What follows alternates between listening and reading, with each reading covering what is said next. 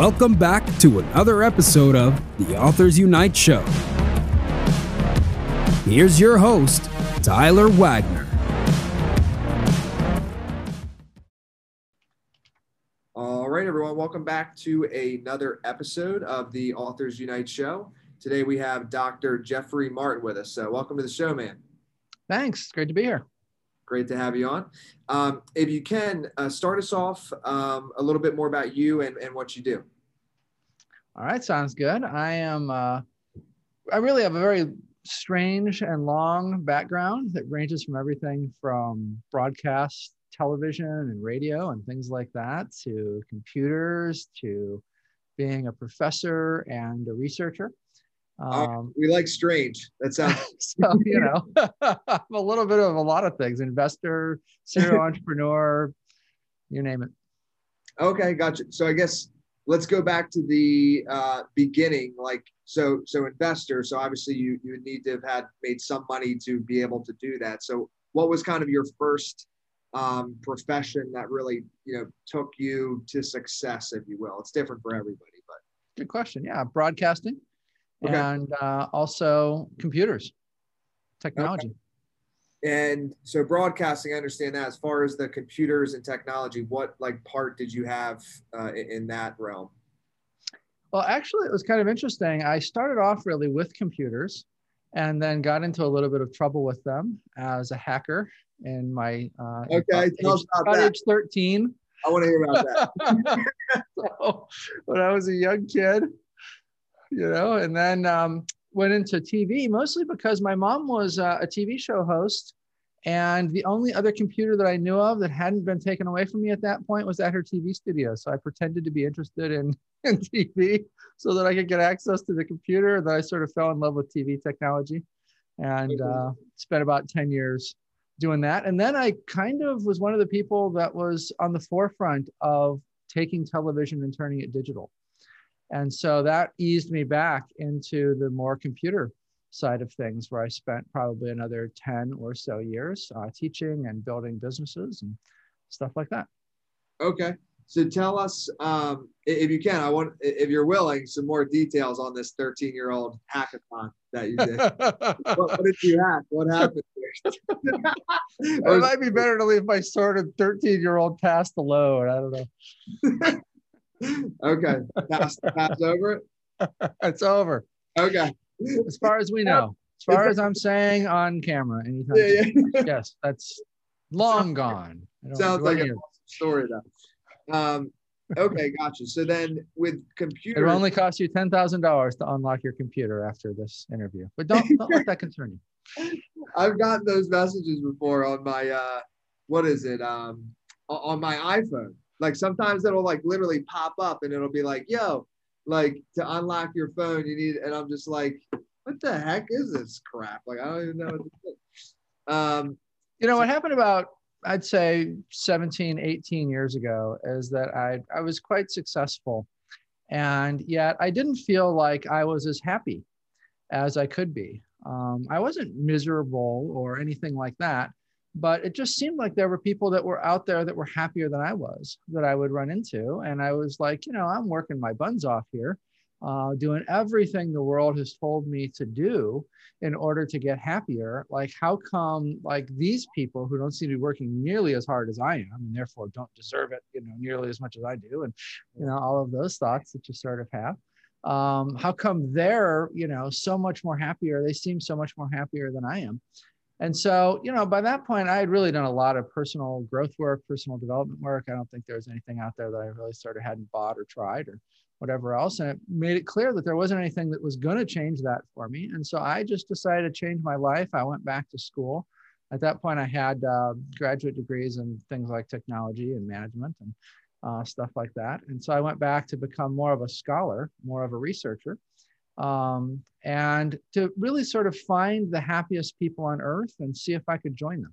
So that's really the break point, in this story. Okay. Now find the happiest people. Did you interview or you actually went searching for these people? Did. Yeah. I looked across different populations to try to figure out, who really seems to have found the next level of human happiness, if you will. By this time, you're talking about the early 2000s by this point. And so in that frame, Marty Seligman and Mikhail Csikszentmihalyi and others were really pioneering positive psychology in the academic world, which is exactly what it sounds like. Instead of like researching pathology, it's researching human happiness and flourishing. But that still seemed to have its limits compared to some people that I met that seemed to really exceed it. It seemed like there was this whole other level that was out there that really didn't seem to be being focused on or anything like that. So I set out to find the people that were at that level. Okay, well, obviously, next question that would come to mind is, what did you find? I guess let's start with what were some surprising things that you found that kind of led to happiness that you didn't really anticipate or expect? That's a good question. I found that I think the most surprising thing that I found is maybe the least surprising thing in hindsight. And that is that we're all basically just animals. And like every other animal, we're fundamentally wired in our nervous system to be discontent in this moment so that we are on edge so that we can survive. Because the number one goal of our brain and body and nervous system is surviving from one moment to the next. It's not being happy, or it's not, any one of a million other goals that we might think about. It's literally just trying to live from moment to moment. And so a consequence of that is that we wind up basically, with this sense in every moment that something is not quite right. And every animal really seems to have this. So what was different about the people that I found, which at the time weren't really being studied in any meaningful way, now they are, because we've had a really successful project over the last 15 years all around the world. But at the time they weren't. And what was different about them is that their brains had fundamentally rewired around that. It was almost as if their brains had been rewired for what's more appropriate in the modern era. Because let's face it, you're not worried that you're going to die from somebody, shooting you, or a wild animal ripping you to pieces, or getting bad food, or starving to death, or anything like that. And these are all things that we were wired for, 100,000 years of evolution or whatever. And more than that, really, if you, depending on what degree you buy into evolution or are a creationist or whatever else, right? Yeah. But either way, for a long time, we've really been wired for, this type of survival instinct. And as technology and, culture has really rolled ahead and accelerated so much over the last 10,000 years, we really haven't kept up in terms of our own nervous system and subjective experience of the world and stuff like that. And so humanity is fundamentally out of phase with the reality of modern life, unless you're living in a tribe in the Brazilian rainforest or something. Mm-hmm. So I guess I remember I read this article. There's a couple of thoughts coming on. So I read this article. It's probably like 10 years ago. I was in college, and the article said like people that make 70 grand or more, like above, which at that time, it's probably a little bit higher now, but at that time, that amount basically would cover your family. You could do pretty much whatever you wanted and live a good life. And like, say if you made 500K a year or a couple million a year, your happiness level was very marginal. Like it didn't increase in proportion. Did you find like similar to that, or? Yeah, all that stuff is on the positive psychology side, right? Okay. Which is, there's been revisions to those studies, over the years, as one might expect. And there's a lot of politics in the academy, right? So you've got like the people on one side of the positive psychology stuff for income that are like, we're going to prove that income doesn't matter, and their studies are like, it doesn't matter if you're, whatever, at some level and then at another level, and you get the incremental argument like that. And then you have studies that are like, oh no, people that have millions of dollars a year coming in, they're happier. Yeah. And so, it's like, which is a little bit, I mean, for us, it's different than that, right? And so I really feel like there's three ways to look at this. Mm-hmm. Most humans are really just sort of going through life and unconsciously driven by their nervous system. We're basically around age 2.5 to 3.5. You have something called episodic memory come online, which literally means just like life history memory. And that life history memory is what allows a certain type, it's basically what allows your sense of self or what you think of as you to come online also in about that same sense. Well, if you think about what's happening around age 2.5 and 3, right? You're basically just trying to survive. Your needs are all being externally met by these magical parents or caregivers or whatever that come and give you stuff. And so what happens is that we're wired from a very early age for sort of an external, in sort of an external way for goals and satisfaction and happiness and survival and things like that, right? We can't take care of ourselves. We're not going to survive on our own. At age 3, we're not thinking about, our marriage or, our career or anything like that. We're just trying to figure out how to get mom to bring us more food or something, right? And so that wiring basically is what sets the foundation for us. And as we roll forward, it's the reason why we think about things like, oh, it's more money that'll make me happy, or oh, it's the third Tesla that'll finally do it for me, or it's, the next relationship or another kid or the right kid or a kid getting into college that's the right college, or me getting into college at the right college, or, this career thing, or whatever it is, right? Prestige, or, all of these different things. And I spent, a good chunk of time in the advertising industry, even sort of running a chunk of the world's first advertising conglomerate. And if you think of a major advertising conglomerate, and so if you think about that, that's what drives all of advertising, is the fact that we have sort of this externally oriented fundamental sense of discontentment that's driven from a survival instinct. And so you can do a lot of things. Once you realize that, then you sort of have a choice in how you deal with it. You really have two choices. One choice is the traditional choice, which is the positive psychology choice. You can try to make more money, right? You can try to focus on having the best relationships that you can have. You can try to find meaning and things like that. But what we know is that all of those are relatively ephemeral.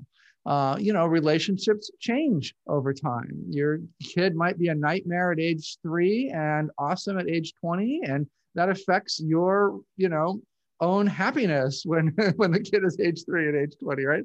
And so there's all sorts of variability if you're anchoring your happiness on external stuff like this. You might wake up tomorrow and discover that Tesla, has basically been demonized because of some business practice or something, right? And the day before, you were deriving all this meaning and happiness from how people viewed you because you were driving your Tesla. And then the next day, it's like, oh crap, how do I unload this thing? And so, there's the other side of it, which is what we discovered, which is just a fundamental rewiring that can occur in the brain that solves that problem. One is really a trap. And you're really just sort of trying to rewire the 3-year-old you or whatever. And you can never really do that to any great extent. And so I had maximized my life to a tremendous extent, by my mid 30s or so when I started doing this. But still I could recognize that there was this huge gap between my happiness and a tiny fraction of other people that I would occasionally meet happiness. And so I'm like, okay, how do I get that?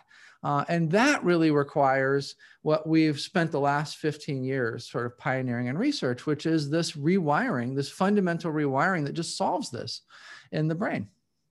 So yeah, let's go through the rewiring, obviously. But before, I think what it is, I've experienced this as well. And I think it's the same kind of what you were saying is like every mountaintop, and I'm just using mountaintop, but like every achieved or whatever, there's always another one. So it's like when you get to this point, then you think like, oh man, life is going to be so much better there. And then you get there and it's great. But then you're like, okay, well now I want this next one. And exactly that never ends. And then the happiness kind of keeps getting put on hold until the next thing is achieved. And then I don't know the chemicals, but maybe it's just like a hit of dopamine. You achieve it, dopamine, and then ready for the next one. And it's so I guess the rewiring, let's walk through that because selfishly I'm interested. So, hey, listen, this whole project started because of my selfishly being interested in it, right? So hopefully the audience gets some value, but now it's about me. Go ahead. Yeah. So, the interesting thing is that the people that we found initially to study were really making very extraordinary claims about their well-being. And they're often people that we think of as being more religious or more spiritual, things like that. And so the interesting thing is that these states have been, these sort of ways of experiencing the world, they're not really states, they're traits, they're persistent, have been known about for at least as long as there's been human writing. Mm-hmm. And religion and spirituality have sort of been the cultural carriers of this across the rise and fall of empires. And so we've always sort of known about them, but they've kind of been on the fringes. And I think they've had sort of a mystique to them or a mysticalness to them. In Christianity or the Abrahamic traditions, it's like the mysticism side. In Buddhism, it's like the Enlightenment stuff.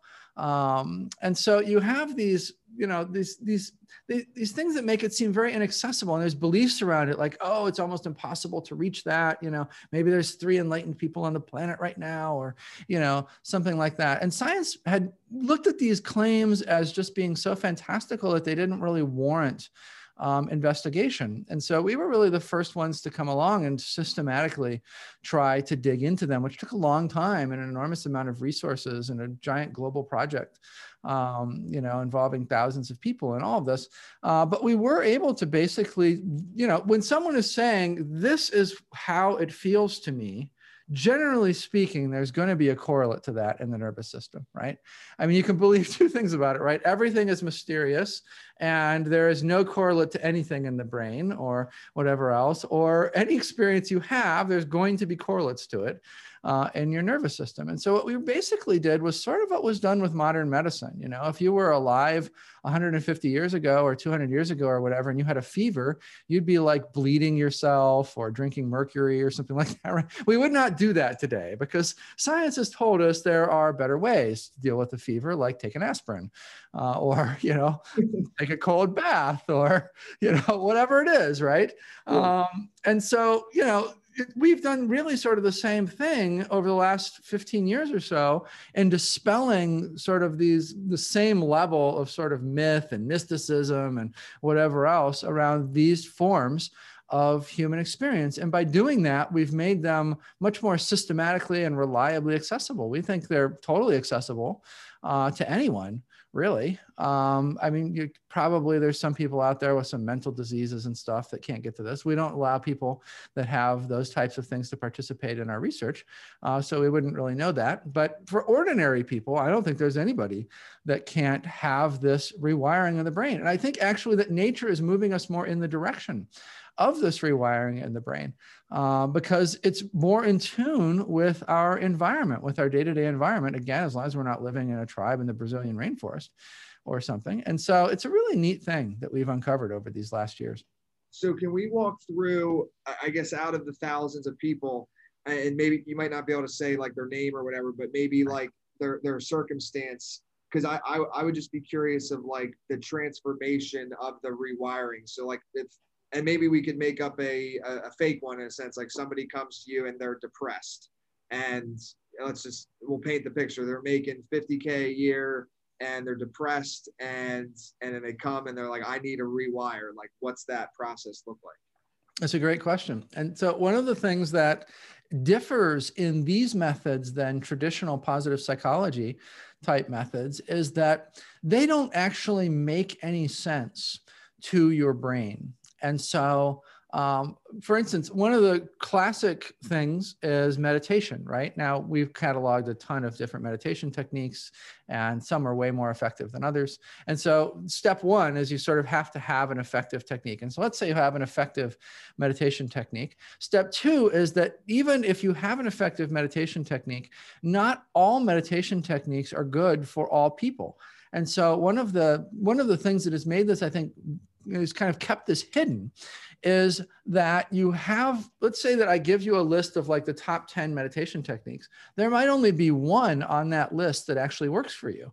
And so what happens is people like just randomly sort of try something like meditation, and, you know, it doesn't really work for them because the odds are it's not going to work for them. Only some, you know, 1 in 100,000 or something is probably going to work for them. Right.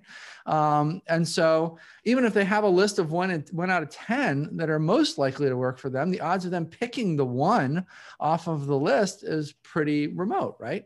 And so what happens is people are then like, you know, oh, well, yeah, I tried that and that didn't really work for me. And then they sort of give up on that, right? And so there's a few different phases to this process. The first is you really need a list of the best stuff. And then the second is you need to sort of systematically try the best stuff until you figure out which ones you are more in sync with. When you find one that you're in sync with, it's going to work for you pretty quickly over the course of just a week or two, really. And so the transformation can happen very rapidly, but it's the search process really that is the slow part of the deal. And then you might find a method that takes you part of the way, and that method might stop working. Then the third thing to know is really that you need to let that thing go that stops working and go find the next thing. And people are very reticent to do that. You know, they've like spent their whole life looking for something that'll work just a little bit in this direction, right? And so when they find that thing that works for them and then it stops working, they just tend to like hold on to it as tight as humanly possible and just keep trying it and trying it and trying it and trying it, thinking it'll kick back in. You know, and that kind of spirals them back down because what happens is they found a method, it worked for them, it progressed them, but now where they're at is different than when they first started using that method. They're out of phase with that method, and they need to let that method go and find the next one that they are in phase with. And so our experimental protocols for this were actually very simple. You know, we were fortunate because we had thousands of people to draw on as a data sample, right? And so we were able to narrow down the top couple dozen methods, say, right? And we just basically systematically put people through them in our program with the right length and the right amount of time for each one. And so that over the course of, initially we had a 4-month program. Now we've got about a 6-week program. And, you know, basically it just allowed people to figure out, okay, this one isn't for me. This one isn't for me. Oh, this one's for me. This one seems good. And then, you know, you'll be like, okay, we'll stick a pin in that because we're going to go on to another one that might work even better for you, or it might not work at all. And over the course of a period of time, you wind up figuring out, okay, these are the things that work for me right now. These are the things that don't work for me right now. And they allow you to make a very, very rapid change in your nervous system. So a couple things there. It seems that, well, first off, the meditation example is an awesome example because I feel like a lot, and even me, I'll even just call myself out. Like I got into meditation in my early 20s, and I'm a big, like, if you know Alan Watts, I'm a big Alan Watts Sure. fan. And he has a guided, and I don't even think he didn't put it together like this, but somebody on YouTube put together some of his talks together, and there's a guided meditation that I love. And then there's some other ones that I like, but ultimately meditation is just kind of like this big word, but there's a lot of different types. Totally. And those people, in fact, I actually never even heard it really be said like that. Like I would just tell people to meditate. And right. that is kind of faulty in a sense when you realize that there's so many different types of, it's like, okay, well, in silence, is it guided? What's the intention? Like there's a lot of different variables that could spew out something dramatically different than what they're trying to do. So it's not just like meditation will solve your problem. Like, so that's absolutely. And then you think of, it's actually even more complicated than that, right? Because meditation can make you less happy. Yeah, I agree with that. While you're doing it in silence, meditation sometimes makes me angry. It's hard. Yeah. And so one of the things that we had to do in our experimental protocols is we basically combined meditation and positive psychology. And so we would use the positive psychology to really sort of support, we think of it, there's 2 different ways that we think about things. We think about things that are happening in your mind and influences that are happening on your mind, right? And so your mind is really kind of a small part of your overall brain and neural processing and stuff like that, right? Neuroscience really thinks it's maybe 5% or even less. There's some arguments for like 1%, 2% of yourself that's actually conscious. And then everything else is really sort of unconscious processes that are going on in the brain. And so it's really like a kind of a tiny part of your brain that is what we would classically think of as the mind, right? And so most things like positive psychology or all of the self-help programs that are out there and stuff like that, what they're really trying to do is they're working in the mind. They're sort of working in that 5%, if you want to think of it that way. And it's not that you can't get some benefit from working with the 5%. But obviously, if you think about like, okay, the 5% versus the 95%, where am I likely to get more impact, right? And so if a good meditation makes no sense to your mind, right? Your mind, like when you sit down to do it, you're like, why in the world? Your mind is like, why are we sitting here doing this? We have so much other stuff to do that is really important for our life. Like, come on, hello, stop meditating. Like, we've got a life to live here, right? And it's because the process of meditation makes no sense to the mind from within the mind itself. It's because a good meditation is designed to actually act from outside the mind, from all of those other neural processes on the mind itself. And that's where the transformation actually takes place. But as you say, like sitting in silence, that can really drive people crazy, right? And so we found that we had to combine positive psychology techniques with things like meditation or cognitive science methods, or, sort of the other things like that, that work on the mind in order to have it be tolerable in some sense for people, in order to get them to actually follow through and do it and, have the transformation. Okay, so there's a couple. So one thing, and I don't know if Alan Watts originated this, but one thing he says is, he's like, if you don't have time to meditate for 15 minutes, then you should meditate for 4 hours or something like that. or maybe it was a monk, or so. I think he was like quoting a monk that said that. It's something funny. And I don't know if that's true or not. I guess it would depend on what your goal with it is, right? Maybe 15 minutes is great. Maybe, maybe a whole week. I've heard of these retreat centers that have like, you go a week in silence. I can't remember the name of them, but one of my friends is gone, and he said it changed his life. So probably like a Goenka Vipassana type of retreat. Yeah, Vipassana. That's ringing a bell, something like that. It's that one. So I guess the question I wanted to ask is, I think it's kind of on self-sabotage. So you had said, like, we as like humans, will continue down a path even though we know that it's like not working in a sense. So like, did you come across any measurable things like that of how to break out of that pattern? And just to give a side example to make sure I'm being clear is, there's an investor that I watch. I'm kind of into cryptocurrency and stuff like that. And he's like, a lot of people, what they do when they get into cryptocurrency, they will invest, like, and we're talking now in the present, they'll invest in a lot of these like very smaller altcoins, right? And this is a funny example, but just what came to mind. So they invest in that, even though if you're a real believer in cryptocurrency, you would probably, believe more in the Bitcoin, Ethereum, like those are the top two. But because you like missed out on when it was so cheap, you self-sabotage yourself into putting your money into something that like has the potential, but really isn't it. You know what I mean? Like, it's not the actual. So either way, having said that, I guess, what did you find in that regard? Absolutely. And let me go back to something you said a minute ago. The amount of time that you meditate really does matter for this. Oh, okay. Great. And so for like 15 minutes, you're right. I mean, if you want to just relax, 15 minutes is great, right? But if you want to actually rewire your nervous system in the way that I'm talking about, then you're really talking about an hour or so of meditation as a minimum. What happens is right around 40 to 45 minutes, and it's different for different people. And it seems to primarily relate to their level of heart rate variability and stuff like that. If you're familiar with that, lots of people that exercise today are familiar with HRV. Or I have an Oura ring. Yeah, exactly. The Oura ring has done like probably more than anything else to, or at least popularize that. Yeah, in the day I have no idea. It's actually at my place right now, so I don't even wear it. So if you think about it, there's this threshold that you cross when you're meditating, right around 40 to 45 minutes. And sort of before that, it's lightweight stuff. It's, you know, it'll help you to relax. If you were to meditate for 30 minutes a day, you could probably increase your focus. You know, you could do some pain management with it if you do it in certain ways.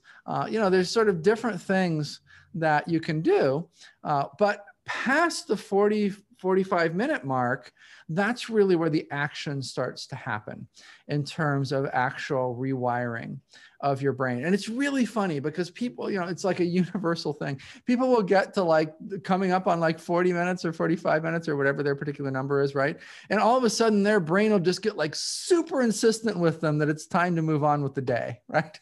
And they'll be like, okay, good job. You know, you've done it for 40 minutes now. Let's now take a shower and let's get on with things, you know? It's like there's this enormous amount of pressure that sort of comes in at that point. And that's a really good indication of the importance of that point, right? So when you cross over that threshold, that's really when the action starts happening. And to some degree, the more time you can spend across that threshold, the better. But even if you can just spend 15 minutes across that threshold and you do an hour, you know, that is huge. That is such a monumental difference between anything that comes before it. And so that is actually a really good, really, really important point. And regarding the self-sabotage stuff, you know, absolutely. Listen, you're living a completely different way once your brain rewires. Before that, all of your conditioning, all of your psychology is primarily driven from your neuroses, right? And I don't mean that in a negative way or a bad way per se. All humans are fundamentally sort of wired from their neuroses. All of our goals come from our neuroses. And all of that goes back to that early childhood stuff and just the reality that our nervous system is trying to survive. It's not trying to thrive. It's not trying to make us happy. It's just trying to survive. And so from that, we have a lot of these neuroses that sort of come up and out and whoa, and my cats are fighting like crazy in the other room. And so realistically, you know, if you think about this, being driven from your neuroses is a fundamentally different way of experiencing life than being driven by a sense inside that instead of everything being something being wrong in this moment and your system constantly being on the lookout for it, if you think about the opposite of that, it's everything is fundamentally okay in this moment, deep down. Now, it might be getting divorced, right? Or you might be getting fired, or you could have just been in an accident. It's not that there isn't something at the surface that might be even emotionally disturbing or whatever else. But paradoxically, somehow, if you look deep down below the surface, everything still somehow seems fine, even if it doesn't intellectually make any sense. And because our brain is built up in a series of layers from the lowest to the highest, instead of having your neuroses and whatnot sort of guiding your life, you have sort of a sense of peace or a sense that things are fundamentally okay guiding your life. You have much less reactivity. And over time, after you have this transition, your entire nervous system systematically reprograms itself in this direction. And things like self-sabotage and whatnot basically just become a thing of the past because, you know, you've spent however many 10, 20, 30, 40, however long you are before this transition happens, being programmed from that self-sabotage, sort of negative, neurotic-driven sort of side of things. And now your nervous system begins from that point on to be reprogrammed in this very different way, with life showing up from a very different perspective. And it just changes everything. Mm-hmm. I love it. Well, I think I'm personally at a point where I want to learn more. So I'm going to leave the floor to you. Tell us where people can, website, social medias, and if there's anything else you want to share, the floor is yours. But I think from where I'm at least in the interview, and I think the audience would be the same, is I want to extend it. I want to learn more. So I'm sure you have other content. Yeah, sure. You know, if you want to see our academic site, it's at nonsymbolic.org. You can see a publications page there where there's all sorts of information and whatnot for people. I think it's very important for people to keep just the three things that I said in mind, really. which is, that it's about finding methods that work for you and making sure that if a method isn't working for you, if you've done a method, any kind of method for a week, and you're not seeing significant change, stop doing the method.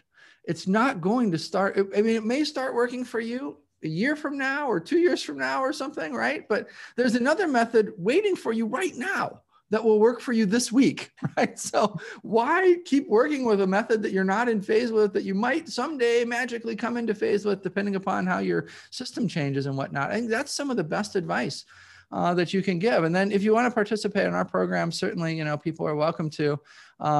There's a program that we have right now, the 6-week program that I mentioned earlier, which is it's something called 45 Days to Awakening.com, which is sort of a nod to its traditional roots. It was sort of a spiritual type of thing. The spiritual people tend to call this stuff awakening, which what's interesting about that is that it's a real way of describing it.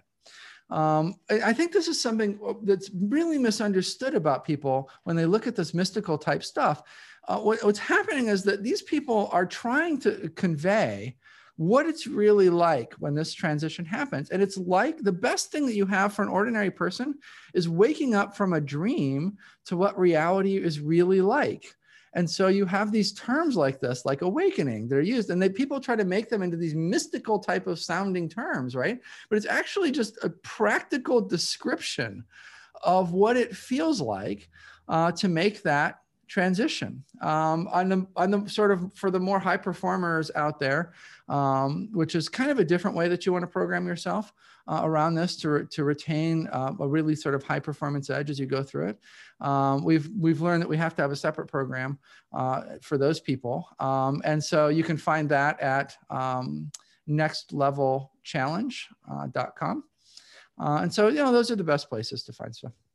Okay, perfect. And thank you again for coming on the show. No, thank you. This was great.